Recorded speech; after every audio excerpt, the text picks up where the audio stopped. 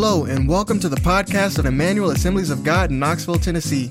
We're so glad you've taken the time to listen. If you're ever in our area, we invite you to join us for one of our worship services. For times and locations, please visit at emmanuelag.com. Anyway, we're really good at the breaking bread together. You know, it's one of the most natural ways to fellowship, if you think about it, right? No pressure, you're eating, right? You know those moments of awkward silence when you're like standing there and somebody's standing there and you're like, you know, it can happen, right? Unless you're just a real conversational person. Some people, when they're nervous, they talk too much. It's like, blah, blah, blah, right? Other people, you know, they don't know what to say. So it's just kind of like, well, all right. You know, but when you're eating, come on, those moments of silence, they're not so awkward, are they? It's all right to be sitting there eating, right? It helps people who are, you know, maybe not as conversational to be able to have more relaxed, casual conversation. But one of the most natural ways to fellowship is just around a table, right? So it's also an opportunity to do what the Bible says, to stir one another up. You know, so as we visit and we hear what God's doing in your life and what God's doing in your life and what God's doing in my life, come on, that's encouraging to me. When I see God working in your life, I get excited. You know, when I see God blessing people and doing things for them, I'm like, man, if God will do that for them, he'll do it for me. I get excited about hearing those kinds of things. Amen? You know, Hebrews 10:24 and 25, this is the favorite verse that preachers use to try to get you to come to church, right? It says, let us consider how to stir up one another to love and good works, not neglecting to meet together, as is the habit of some, but encouraging one another, and all the more as you see the day drawing near. Not neglecting to meet together. You know, I think the King James says what? The assembling of yourselves together, right? Forsake not the assembling of yourselves together is what it says. You know, that doesn't mean you can't take a time off and go to the lake or whatever you do. That's not what it means. But there was a habit of some who totally neglected ever coming together. They didn't see the value in it. And he says, don't do that because we need one another. Why? Why do we need it? Because we're to stir each other up to love and to good works. Somebody say love and good works. Love and good works this is part of Christianity. This is what Christianity is. Christianity is full of good works. We're saved unto good works. That's what it says in Ephesians. And you know, love, the Bible says that our love for one another is the mark of a true disciple. John 13:35, by this all people will know that you are my disciples if you have love for one another. So they'll know that I'm a follower of Jesus Christ because of how I love you and you love me. Not necessarily because, you know, I preach at a church, or because I have a Christian bumper sticker or a Christian t-shirt or any of those things, or I carry my Bible around. How will they know that I'm his disciple? Because of how we love one another. Come on, that's good, isn't it? So we're supposed to stir one another up to love. And we're supposed to stir one another up to good works. I was thinking about this. Do you know what good works are? Good works are good works are our light. You know, where Jesus said, look at the Matthew 15 or 5:14, chapter 5 and verse 14. He says, you are a light of the world. A city set on a hill cannot be hidden. So he says, people don't light a lamp and put it under a basket, but on a stand, so it gives light to the house. In the same way, let your light shine before others. Why? So that they may see your good works and give glory to your Father who is in heaven. Your good works, the good works that we do, are that light that others will see and give glory to God. It talks about a city on a hill cannot be hidden. We're not supposed to be hiding these things. This is something we're always supposed to be, you know, the expression shoveling the coal on the fire. We're always supposed to be shoveling the coal on that fire of good works. How can we stir one another up and spur one another on to do good works? There's things that we're supposed to be a part of as a church. And there's good works that we're supposed to do. And it could be on a large scale, things that we can do collectively together as a group. And it could be on an individual basis as you go about your life, as you go in your workplace, in your family, in your job. We're supposed to be spurring one another on to these things. Now, also when we gather together, do you ever think of this? You know what the word church means is ecclesia? It's the Greek word ecclesia. It means the called out ones. But in ancient Greek culture, the called out ones were actually the governing body of a city-state. Think about it from a governing point of view. We're ambassadors of Christ. We represent the kingdom. We represent God. When we come together, we should be conducting kingdom business. Think about that. We're not just here to be entertained. You know, there's movies and baseball games and different things you can go for entertainment, right? We're not here just to be entertained. We're not here just to learn things. I mean, teaching is established in the church. We're supposed to be learning and growing in that. God gave teachers. Jesus is a teacher. But we're not just here to learn something about, you know, historic Christianity or ancient Judaism or something like that. You can go to college lectures where they go into that, and I love that stuff. It's great. But when we come together as a church, what are we doing? We're here to do kingdom business. God wants to accomplish things through this body. Come on, look at your hands. God wants to use these hands to heal the world. He says, believers will lay hands on the sick and they'll recover. He wants to use ordinary people with ordinary hands who he can put his spirit in there and reach the world. See, the world can't do that. The world can't bring healing. But Jesus can through his body. And we're his body. Amen? So we're ambassadors for God and for the kingdom. We have kingdom business to do. And so we're supposed to be sitting here when we talk, when we fellowship, when we pray together. We're thinking, how can we bring God's love and his healing and his order into hurting places of the world? Like India, as we pray for India. Like the situation where we prayed for with Joyce this morning. Come on, how can we bring God's light into that situation? God's help, God's healing. Let truth be known. Let light be known. Let there be love. Amen? And in doing so, while we let our light shine, while we let do those good deeds, we're bringing glory to God. You know, what does that look like even it was a group like this in the book of Acts where Paul and Barnabas were called and sent out. Come on, those people rocked the world. They took the gospel to the world. The book of Acts tracks the gospel from a small Jewish movement to a worldwide movement. And it was in a meeting when they were ministering to God and fellowshipping, the Holy Spirit said, separate from me, unto me, Paul and Barnabas. I'm going to send them on a mission. Kingdom business happens when we assemble together. Amen? You know, it could even be something smaller, much smaller. Maybe you're not going to get called out and sent across the world, but maybe you can write a note to a missionary. Let them know you're praying for them. Boy, it means a lot to them.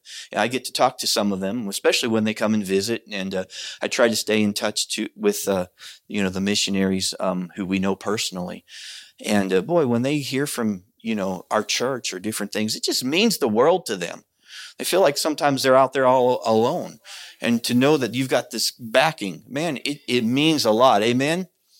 It's good works. It brings glory to God. It's just sharing the peace of God with people you work with. Or maybe it's sending money to build those churches in Tanzania like we did a month ago. Remember that? We were able to, Pastor Randy came and he shared that. And man, they're rocking that place with the gospel. And we're being able to be a part of that. Praise God. And people see those, maybe, who cares? God gets the glory, right? They see the buildings going up and the churches coming out and being made, and God is getting glory. And it doesn't matter, we just kind of secretly take up an offering and give a gift. We don't maybe get glory on this earth. But boy, heaven knows what happened. The angels know what happened. God knows what happened. Praise God. And we're getting God glory by doing these things. Come on, that's good, isn't it?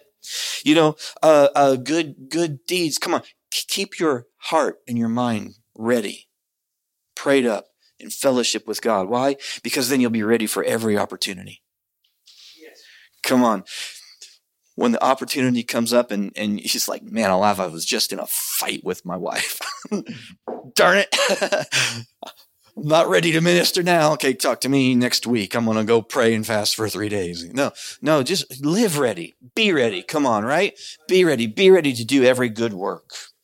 And so when we come together and we pray for the needs of the other people, we're lifting them up to God. What a privilege.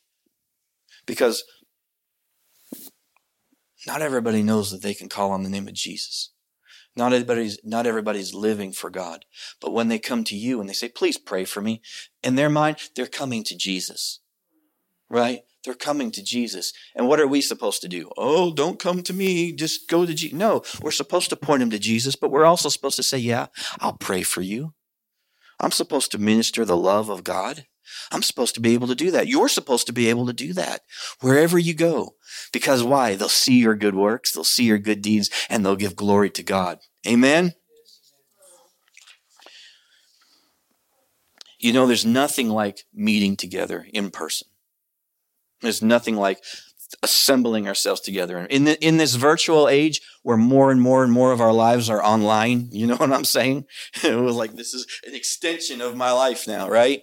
It's very important still to meet physically together. If they could do this in countries where Christianity is illegal, or the church is underground, where they have to sneak to do it, and if they get caught, they can get killed, surely we can do it. Come on. We can do it, right? You know, a lot of churches lately have gone into streaming, online streaming, and that's great. We did it too. In fact, I found out that when we were doing it, I would read those analytics, you know. I didn't get too worked up about it really, but I'd look at those analytics. There's about 100 people in the Knoxville area who would watch us regularly. And then another 300 or 400 over in India who would pick us up and watch us delay. Yeah, we'd have 400 and 500 views. And I didn't believe it at first till I went to India and everybody said, well, we watched you. We used to watch you. There's real people out there. It was great. I'm so grateful for those kinds of ministries. But there's something about meeting together that we shouldn't ignore. You know, it is possible to do distance healing, distant miracles, distant preaching. It is. I've ministered healing to people over text messages or over a Facebook chat or over the phone. I've done it, but you know, there's a connection. I had to be somewhat connected to the people, you know. It's possible to have a prophetic word or a word of encouragement. You know, I've done that as well. God's dropped something in my heart and I've shot out a text or something to this with the conviction that if I will hear these words and I will do them, that I can build a strong home, that I can build a strong family, that I can build a strong church by obeying the teachings of Jesus. So as I wrap it up here, a disciple is recognized by his love. The world will know that we're Jesus' followers because of our love for one another. But you know what the definition of a disciple is? It's one who follows Jesus' teaching. You can't be a true disciple without being a doer of the word. Go therefore and make disciples of all nations. You've heard that verse in Matthew 28, 19 and 20. What? Teaching them to observe all that I've commanded you. That's what makes a disciple a disciple. Do we really do these words or not? First of all, do we hear them? Do we read them? Do we know them? Secondly, do we do them in our lives? Do you want to be great in God's eyes? Be one who serves. For real. You know, I've mostly heard it like this. I'm sorry, but this is how I've heard it all my life. Maybe it was me. Maybe I misheard it. But people say like, you want to be promoted? Serve. And the idea is you come in here, you work in the kids' church, you clean the bathrooms, you do all these things, and then maybe God will, give you a ministry that you can be boss of, like me being the boss, right? But that's not what it is. You come and you're faithful with the little things and you serve. What God will do is he will increase your opportunities to serve. You will always be a servant in the kingdom of God. The greatest person is just a greater servant. So what I mean, it's a race to the bottom in that way. So yeah, you come in here and you work in the nursery and you clean the parking lot and you clean the bathrooms and all that. What's God going to do? He's going to give you greater influence as you have opportunities to serve. It's a blessing to be able to serve. It took me a while in my life to see this, but do you know how you increase your influence among people? You know how God increases your influence? You take responsibility for people. You become dependable. You become dependable with your commitments, with your time, with your giving, with your helping others. You show up. You be steady. You take on the needs of others. You take on their concerns. You minister to them from a heartfelt concern of prayer, and God gives you more people and more opportunities to take responsibility for, which just makes you a bigger servant. Whenever you're faithful in serving, more opportunities open up to serve people. Whenever you're faithful in giving, God will get you the resources and more opportunities to give. Whenever you're faithful to pray and minister to people, God will give you a larger platform to pray and minister to more people. But you'll never, ever be done with serving in the kingdom of God, because the greatest among you is the one who serves. Not that we're the greatest among you, he said, is the one who serves. Not the one who served until he got promoted and now he doesn't serve anymore. No, the greatest among you is the one who is serving right now. So another reason when we come together is to look for opportunities to love one another, express that love, and to serve one another. Amen? Amen. Come on, are you excited about serving?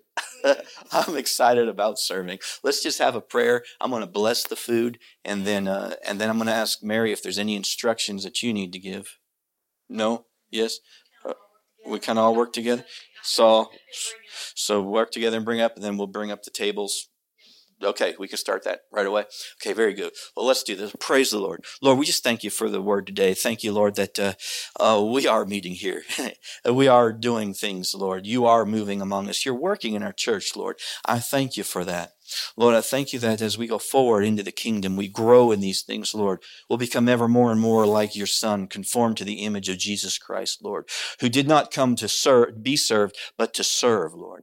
Father God, I pray that out of this body, Lord, will come many, many people who are willing to serve, to lay down their lives for the kingdom by expressing your love to one another, by doing good deeds, Lord, and bringing your light into this dark world, Lord.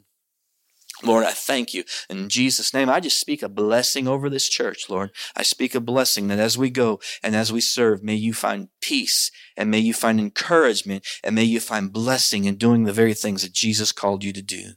In Jesus' name I pray. And Father God, we thank you for this opportunity to come together today. We thank you for the meal that we're going to have. We ask that you would bless this food to our bodies, bless those who are cooking and working, and bless those who have prepared dishes. Lord, let it be a time of fellowship and truly a time of joy and peace and all the things that you want to make it. In Jesus' name I pray. Amen.